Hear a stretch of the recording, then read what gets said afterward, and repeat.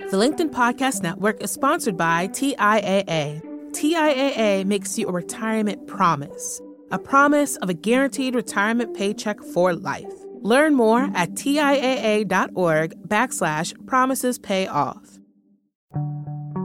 From the editorial team at LinkedIn, I'm Jessi Hempel, and this is Hello Monday, a show where I investigate the changing nature of work and how that work is changing us. Everything shifted for Carolyn Everson a few years ago, in a moment she didn't see coming. Carolyn's got a big job. She's in charge of the global business group at Facebook, which means she runs a big part of Facebook's revenue. And she was getting ready to speak at a leadership event for the women in her company. Now, it should have been a slam dunk, a friendly audience. Yet standing there in the stage wings, she seemed so not confident. Sheryl Sandberg was there with her and asked her about it. And I literally blurted out, I was fired from Pets.com in 1999, and it was my own company. People get fired from other companies, but I got fired from my own company. We all have things we don't put on our resume, things we're afraid other people may eventually find out about, things that deeply embarrass us. For Carolyn, it was Pets.com. She'd helped launch the company, and it was supposed to be her big first job after business school. Instead, she'd graduated without a job, and with so much shame that she didn't talk about it for years. It's still not on her LinkedIn profile. In the Wikipedia entry for Pets.com, you won't find Carolyn's name anywhere. But she discovered that nearly 2 decades later, that fear, left unspoken, had still been driving her. Confidence and vulnerability travel together. This is something we're all beginning to realize and embrace, as shame researcher Brene Brown has told us. You know, I think the most daring, transformative leaders that we've worked with acknowledge the fear and acknowledge the drive. I mean, the really limbic drive to put on some armor and self-protect. So this week, I wanted to talk to Carolyn about what it means to embrace this vulnerability and incorporate it into how you work and how you lead. Here's Carolyn. Okay, so what was your first post-college job?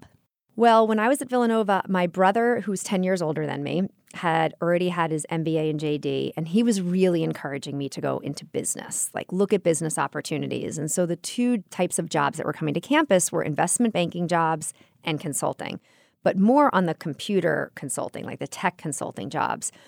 I wound up getting hired. I was the only person not from an Ivy and the only woman to get hired in 1993. And I started my career at Andersen, which is now Accenture.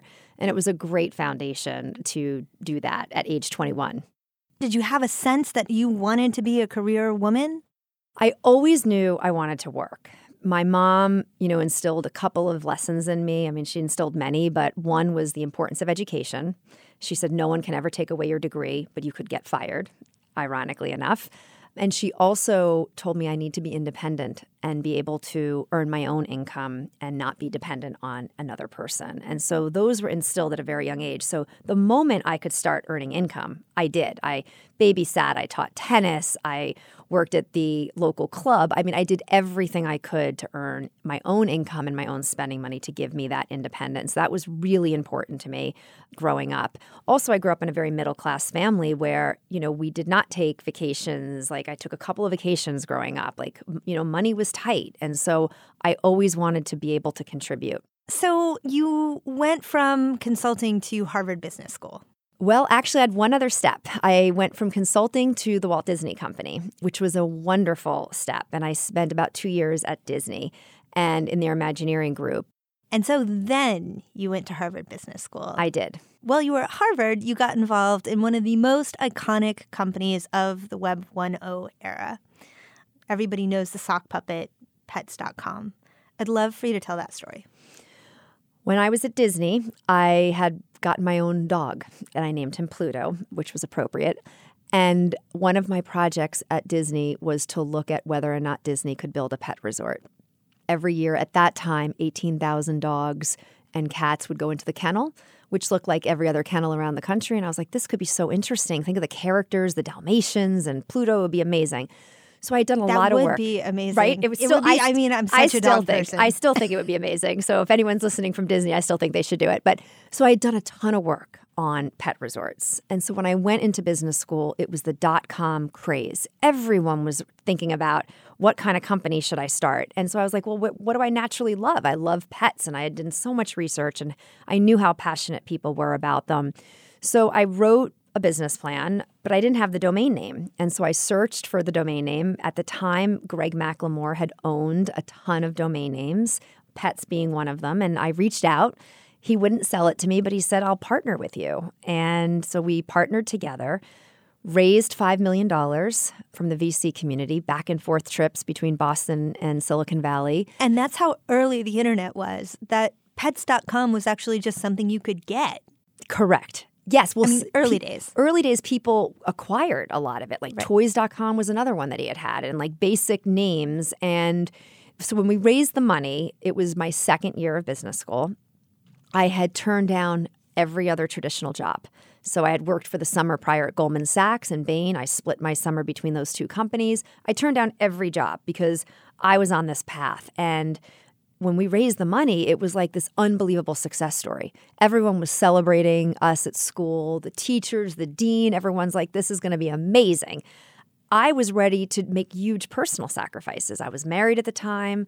My husband, Doug, was going to live in New York and continue to work there. I was going to live in San Francisco. I had been searching for apartments. Like, I was ready to live this dream. I was all set until about a couple of weeks before graduation, I was asked to go back out to California because the VC firm had found a CEO, which we had agreed. I was not ready. I was fully on board with them getting the CEO. I met with her, and it was obvious in the first few minutes that she saw the business so differently than I did. So it was a rough meeting, but I did not know how rough until I got back to Boston and walked into my dorm room, and there was a fax. And the fax, a fax, because I am that old, yes. I have to remind people at Facebook what a fax is, but yes. And it was that I was no longer needed at the company, and I was essentially terminated. It was like, I think of that, the agony of defeat when you think about the Olympic skier that flies off. It went from like the highest of highs from a career standpoint and the lowest of lows. And I could not pull myself together, quite honestly. That following week were my final exams. I had done very well at school. I was going to graduate, in the top portion of my class. I put a baseball cap on and I cried. And I cried every single day. And I kept my head down and I would just get into the classroom. And I will say the community there was incredibly supportive. I was embarrassed, like royally embarrassed, but they were so supportive and they got me through. But I walked down that graduation path and got my degree with my family there, all proud that I had done this. But I graduated without a job and with a dream that was crushed. So this was by far and away the biggest failure that I had experienced. And I really was very ill-equipped to process it and handle it. I imagine that that's not something that you worked out just during that chapter of your life. I'm curious how that event has impacted the things that have come after it. Well, it really has impacted me substantially, and it took many years after that to realize how much it had impacted me. So right after that, I wound up doing a lot of freelance consulting work for the summer to really get my feet back on the ground and say, okay, what do I want to do? And there were about 8 other pet companies that were getting funded, and so they were very interested, but I wasn't sure I wanted to go do that because it was just so hard for me to think about, okay, I'm going to go do this with another company. So I was trying to find my own way career-wise, but I think the biggest impact that it had is it rocked my confidence more than I ever really understood for many years to come. I never talked about Pets.com until I got to Facebook, and it took me a few years at Facebook. So think about it. This happened in 1999. I got to Facebook in 2011, and I did not talk about it for several years after that. So it's about 14, 15 years where it was not on my resume. It was not discussed. Only the closest people to me back then knew about it, and they weren't discussing it. And what it really, I think if I reflect on, well, what did this do to me? Every day I was afraid of getting fired. Every day. So if my boss called a meeting on Friday that was unexpected, I was definitely getting fired. If somebody left a message for me, my boss, and I missed the call, he was calling to fire me. And that really can wear you down, but it also can motivate you. I felt like I always had to prove that I was worthy of whatever job I was in. And that really was a rocky period of time. I did well from a career standpoint. I don't think anybody, if you look back, would be like, oh, I noticed that about her. But I do now. But I also think that I lost the confidence of having my voice to speak really what I thought. And one of the most important things is you have to have and own your voice. And I've regained my voice in the last 7 years at Facebook, and that's been a big change for me. Coming up after the break, we hear from LinkedIn's managing news editor Caroline Fairchild on why vulnerability is having a moment. The LinkedIn Podcast Network is sponsored by TIAA.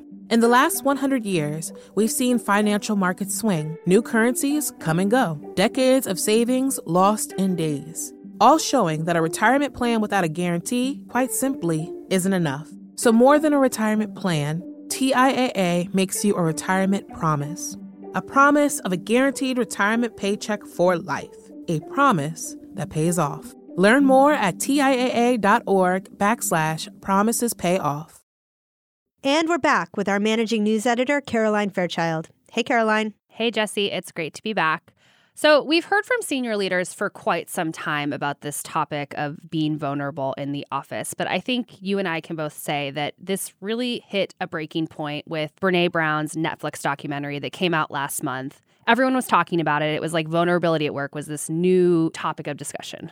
I think it's important here to define what we mean by vulnerability. Right. It's a really misused term. And I think when people hear vulnerability, they think it just means oversharing, talking way too much about yourself at work. But in reality, it means putting yourself out there, taking emotional risks as a leader to show the people that you work with that you're human.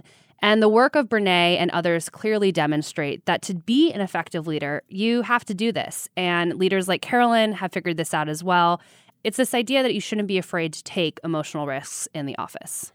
Why is it so important to take those risks? It's hard to come up with new ideas if being vulnerable or failing isn't acceptable. I mean, think about it. If you're not allowed to be vulnerable, then you really are in kind of a stifling work environment where new ideas won't come to bear. It's obviously not just Brené who's driving this idea forward. Right. This is something that executive coaches and other thought leaders have been talking about for quite some time. There are executive coaches like Jerry Colonna who have started whole businesses around this idea that to discover your true leadership style, he works with his clients to talk openly about their upbringing and their failures, and the results kind of speak for themselves. Jesse, this is something that you know a lot about because you profiled Jerry in Wired in 2017. I did. I wrote about Jerry, and what I find so interesting about his approach and why I think it resonates for so many of the startup and tech company founders that he works with is that he asks his clients to get in touch with their own feelings because he believes that it's going to make them better leaders. You don't see a lot of business coaches doing that today. I have to wonder how gender plays into this discussion as well. I mean, do men and women deal with vulnerability differently? Of course, but I do think that there are a lot of misconceptions around vulnerability and women that we need to address. For better or for worse, people hear vulnerability at work and they just conjure images in their head of like weepy women in their offices.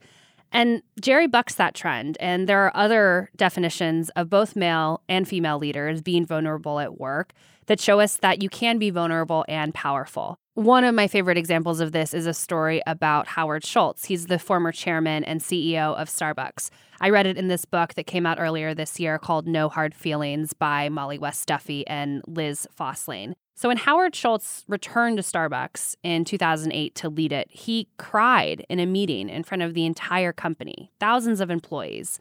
It was right at the beginning of the recession, and the company just wasn't doing well. And he stayed up for nights trying to figure out what to do, and he realized he needed to be open with his employees about how he was feeling vulnerable as well. And it really worked. He got over 5,000 emails after the meeting from employees thanking him for just being real. Of course, Howard just didn't get up on stage and cry and let that be that. He also presented the company with a plan for how he was going to get Starbucks back on track.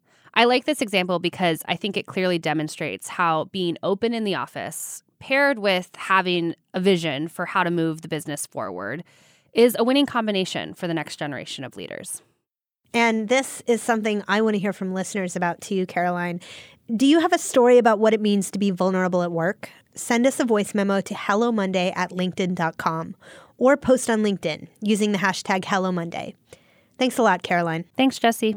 Now back to my conversation with Carolyn Everson. At Facebook, Carolyn works closely with Sheryl Sandberg, the company's COO. I'm curious how you got to the aha moment where you realized that actually for many, many years you had been carrying around the fear of being fired. I was working with a coach my entire time at Facebook. So Lisa McCarthy, who's been coaching me, and she and I have known each other for years. She, in my development plan, she would always talk about my confidence issues. But we never really drilled in, I don't think, enough on like, where did it come from? She was just acutely aware that I had them, that I was intimidated sometimes to say what I really thought in meetings, and I really wasn't owning my own voice. So that was very helpful because she had been working on this with me for a number of years. But there was a moment right backstage before I was supposed to go on stage in front of about 1,000 women at Facebook's Women's Leadership Day. And Sheryl and I were backstage, and she just turned to me in the middle of a conversation. She goes, sometimes you have like these confidence issues. I probably said to her, I'm very nervous about getting out there. And she was, I think is how it happened. And I just turned back around and said, because I was fired. And she was like, she looked at me with these big wide eyes and she was like, what are you talking about? And I literally blurted out, I was fired from Pets.com in 1999 and it was my own company. People get fired from other companies, but I got fired from my own company. And she said, she had this really quizzical look and she said, well, what if I fired you right now? And I was like, my heart sank. I was like, oh my God, that was like not the reaction I was expecting. And she said, no, my point is you would be okay. And so that conversation, the work with my coach, all of it sort of pulled together for me to get back on my feet and say, okay, first of all, I got this confidence thing I need to really get my arms around. But even almost as importantly, I need to tell this story. Because if you look on paper, the career just looks like it's up and to the right. Great education, great role, great career opportunities. It all looks good. But I was doing myself, and more importantly, anyone else that I could potentially help mentor and give advice to, I was doing everyone a disservice. Now, little did I know that it would have been a huge badge of honor in Silicon Valley. This would have been a great thing. Can we talk about that a second? Because as somebody who has chronicled Silicon Valley for 17 years, I have written the narrative that failure is a badge of honor many, many times. But my experience is that when you ask people who have failed to talk about that event, they don't feel that it is a badge of honor. They only feel shame about it, and they mostly won't talk about it. And so I don't know if I believe that Silicon Valley really feels that way or likes to talk a big talk. Here's what I do know. I do know that we really value people that are willing to be bold, take risks. And certainly at Facebook, we reward failure as long as you've learned from it and you get back on your feet and you move forward. And I think now that I've been telling my story more, both internally and I'm starting to do it much more externally, the reaction I'm getting is like, that was really impactful, Carolyn. Like, thank you for sharing that vulnerability and for opening up, because more people need to hear that things aren't just always up and to the right. And so whether it's a badge of honor or not, I don't know, but think about it. I just buried for years that I wrote a business plan.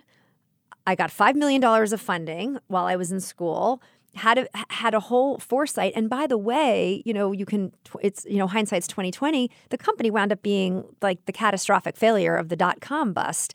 And, I wasn't part of that. So I had the early part of it. And it's a story that I think people want to hear more about. Vulnerability is one of the most important qualities. I have a whole set of qualities that I'm much more clear on now than I was many years ago that define an enlightened leader versus not. And vulnerability is one of the top most important qualities. People want to know that you are a human, that you get up every day like they do and you brush your teeth and you get dressed, but that there are things that don't go perfectly. And that's quite honestly why I wanted to have you on the show. You, to me, have always been a leader who embraced vulnerability. And I mean, going way back. I remember the first time that we met, it was at a dinner at a tech conference in Aspen, Colorado. And you blew into that dinner and you were a little bit late and you sat down next to me and you were kind of distracted. And I'll admit, I was like, oh, she really doesn't want to be sitting here having dinner with me. It's probably about me, and this isn't going to go well, and we're going to be here for 2 hours. And then you turned and you said, I'm sorry, I've just lost a good friend. And we had a beautiful conversation for a couple of hours that cemented a relationship that has lasted now for years. And I always thought that was brave of you to simply give the whole story. I will never forget that night. I will never forget that day and that evening, because I found out that Jen Goodman Lin, who I went to business school with, who started Cycle for Survival, had passed away. And I was in the Denver airport, and, they have the big people movers, right? It's a very big airport. And all I did was like go up and down. I didn't know what to do. I didn't know if I should get back on a plane and go home to New York. I didn't know if I should go to Aspen for the conference and where you were. I had no idea what to do. And I literally was going up and down the people mover. I decided to get on that plane, and I walked into that dinner, and I was really nervous because I was like, I don't even know how to have a conversation. So I didn't know anything other than I have to be myself. And you were such like the perfect, gracious colleague to have sitting next to me, because I remember vividly that conversation. And you allowed me to be real and to be human and not sit there and do the pleasantries and, talk business. I needed a friend. I needed to tell somebody that this tragic thing had just happened, and you were there for me. But I think those are the connections that are important to people. Those are the things that I remember. I barely remember what I had for dinner like the last, 2 weeks. But I remember that dinner vividly. And that's what defines us when we're human. And so I'm curious what it means to be like a vulnerable leader. People care more about me sharing the more personal things than they do the updates on the business, because they expect me to, of course, update them on the business and update them on the latest products and things. What they don't expect is for me to share when I'm hurting, when I've lost a friend, or someone is sick in my family, or I'm worried about my children because they've had a concussion. Like, it's those moments, because you become relatable to a person. And leaders, I think, have to be very careful. They get put on a pedestal sometimes in companies, and people are afraid to tell them what's really going on, or they're not sure if those people are even real anymore. Are they just like superwomen and supermen because they do all of these things? And I'm the same as everybody else. Like, I have good days, I have bad days. I have things that are wonderful, and things that really hurt me. And I think I've learned that the engagement that I get from my teams internally at Facebook is so much higher. And then the other thing that I do, which has been an incredible gift and lesson, is I write an annual vision. And I write that vision as if it's already happened. And then I share it. And I share it with the entire company. Now my teams are doing these vision sessions. We take a half day in December, and they write them for the following year. But I share, and that's vulnerable, because I'm not going to accomplish all of those things. 2 years ago, I said I was going to write a book. I still haven't written a book, but I put it out there. And I just think if leaders and people can just be more human and more relatable, I think we would all be in such a better place. I think it's when you put the facade and that armor on, that it's all figured out. You're not approachable, and people are not going to tell you. And also, being vulnerable in a weird way boosts your confidence and allows you to use your voice even more. That's true, right? Because it helps you to connect with people. And when you are feeling connected to people, it's been my experience, you then feel more grounded in yourself. Correct. So I love this idea of the vision statement. So what would a vision look like? Is this is what I want for my life professionally? Here's what I'm going to achieve at Facebook? No. So the vision, it would start something like this. So imagine we're in December of 2018. And my first paragraph would say something like, it is December 31st, 2019. I am with my family and friends about to celebrate New Year's Eve. And I reflect on my year that I've just had. And then I would go into my personal, what I did. I was a more present spouse, and I appreciated my husband. I was a more patient daughter. I exercised. I ate healthier. Very detailed. I went and got my annual physical and took care of my health and prioritized that. I try to think about mental, physical, emotional, and spiritual energy in that bucket of personal. Then business. But it's not, I hit this number and that's great. It is, I am proud of the way Facebook showed up to the business community. we showed up as a team that cared really about clients' business more than we cared about our own business. So I write language to try to bring it to reality. And then I have a section on community service. I took a trip to Kenya and brought 57 people, and we did a community immersion for a week.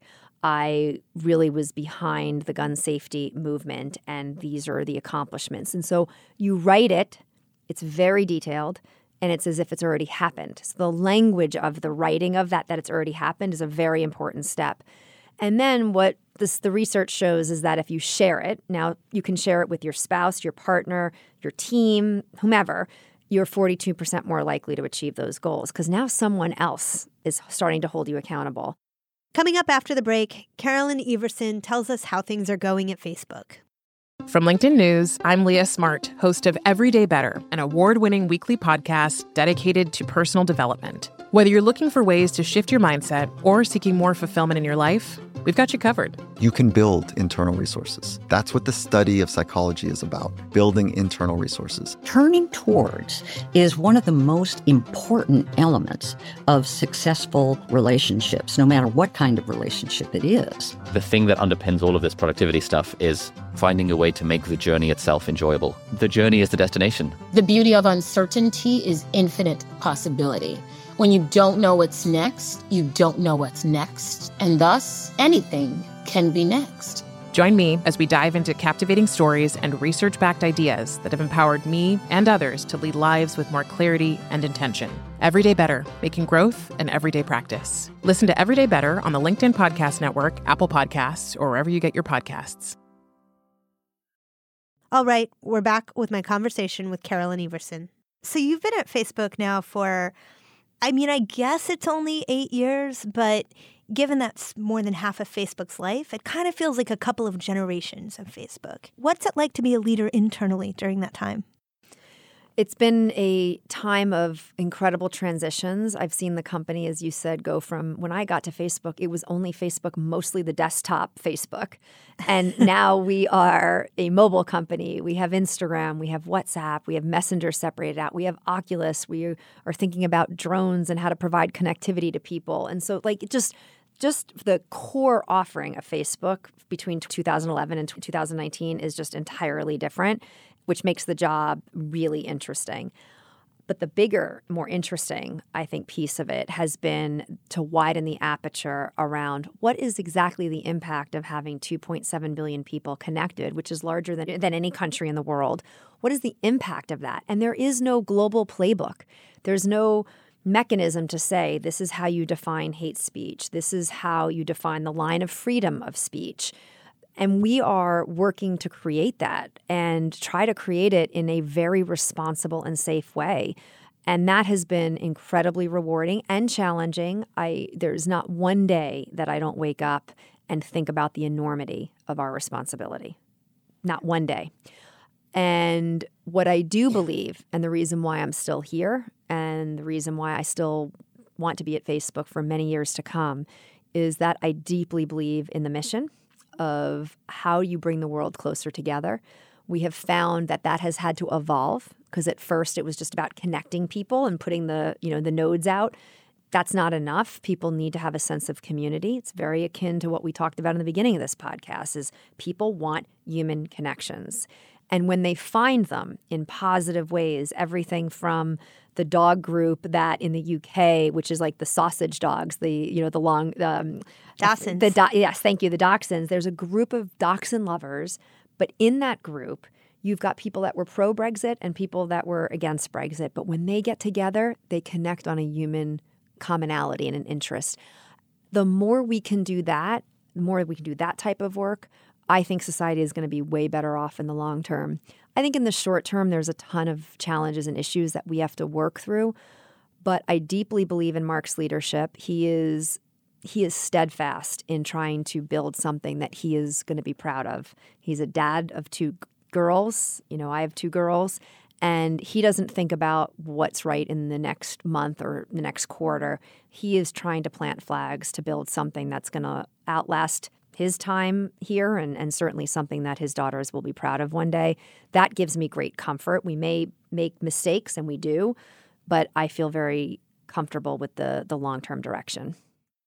You've been here 8 years. Maybe you'll be here a while longer, but you are still really young in your career. When you are looking back, what will you be able to say that you've done? Well, certainly the way I've described it to my team at Facebook, no one is ever going to, at my funeral, no one's ever going to talk about how much revenue I oversaw at Facebook or how many people were on my team or how many clients or advertisers we had. No one's ever going to say that. But what I do hope they will say is that Carolyn was a leader who cared more about people than anything else. She was a leader that believed people could have exceptional careers but also have exceptional personal lives. And that if you round that out with giving back to your community, that's a life well lived. Again, that was Carolyn Everson, Vice President of Global Marketing Solutions at Facebook. And now I want to hear from you. Do you have a story about what it means to be vulnerable at work? Send a voice memo to hellomonday@linkedin.com or post on LinkedIn using the hashtag HelloMonday. If you enjoyed listening, subscribe and rate us on Apple Podcasts. It helps new listeners find the show. And join me next week for a conversation with Michael Lombardi. He's an analyst for the NFL and host of the new podcast, The GM Shuffle. Hello Monday is a production of LinkedIn. The show was produced by Laura Sim with reporting by Caroline Fairchild. The show was mixed by Joe DeGiorgi. Florencia Ariando is head of editorial video. Dave Pond is our technical director. Our music was by Poddington Bear and Pachyderm. Dan Roth is the editor-in-chief of LinkedIn. I'm Jessie Hempel. Thanks for listening. Right, so we were actually supposed to chat on Monday. Then on Sunday, you got good news. And the good news was essentially the playoffs, right? Yes. So I didn't even exactly understand what these playoffs were. So there's the county division, and then there's the prep school division, and on Monday were the semifinals. And she won, and I had scheduled to be with you, and I did make the decision, which felt like a tough decision at first. And then I was like, go back to your vision, like ground yourself in what you said was important. And I said I was going to be there for the most important moments, and semifinals and finals meet that criteria. That's pretty awesome.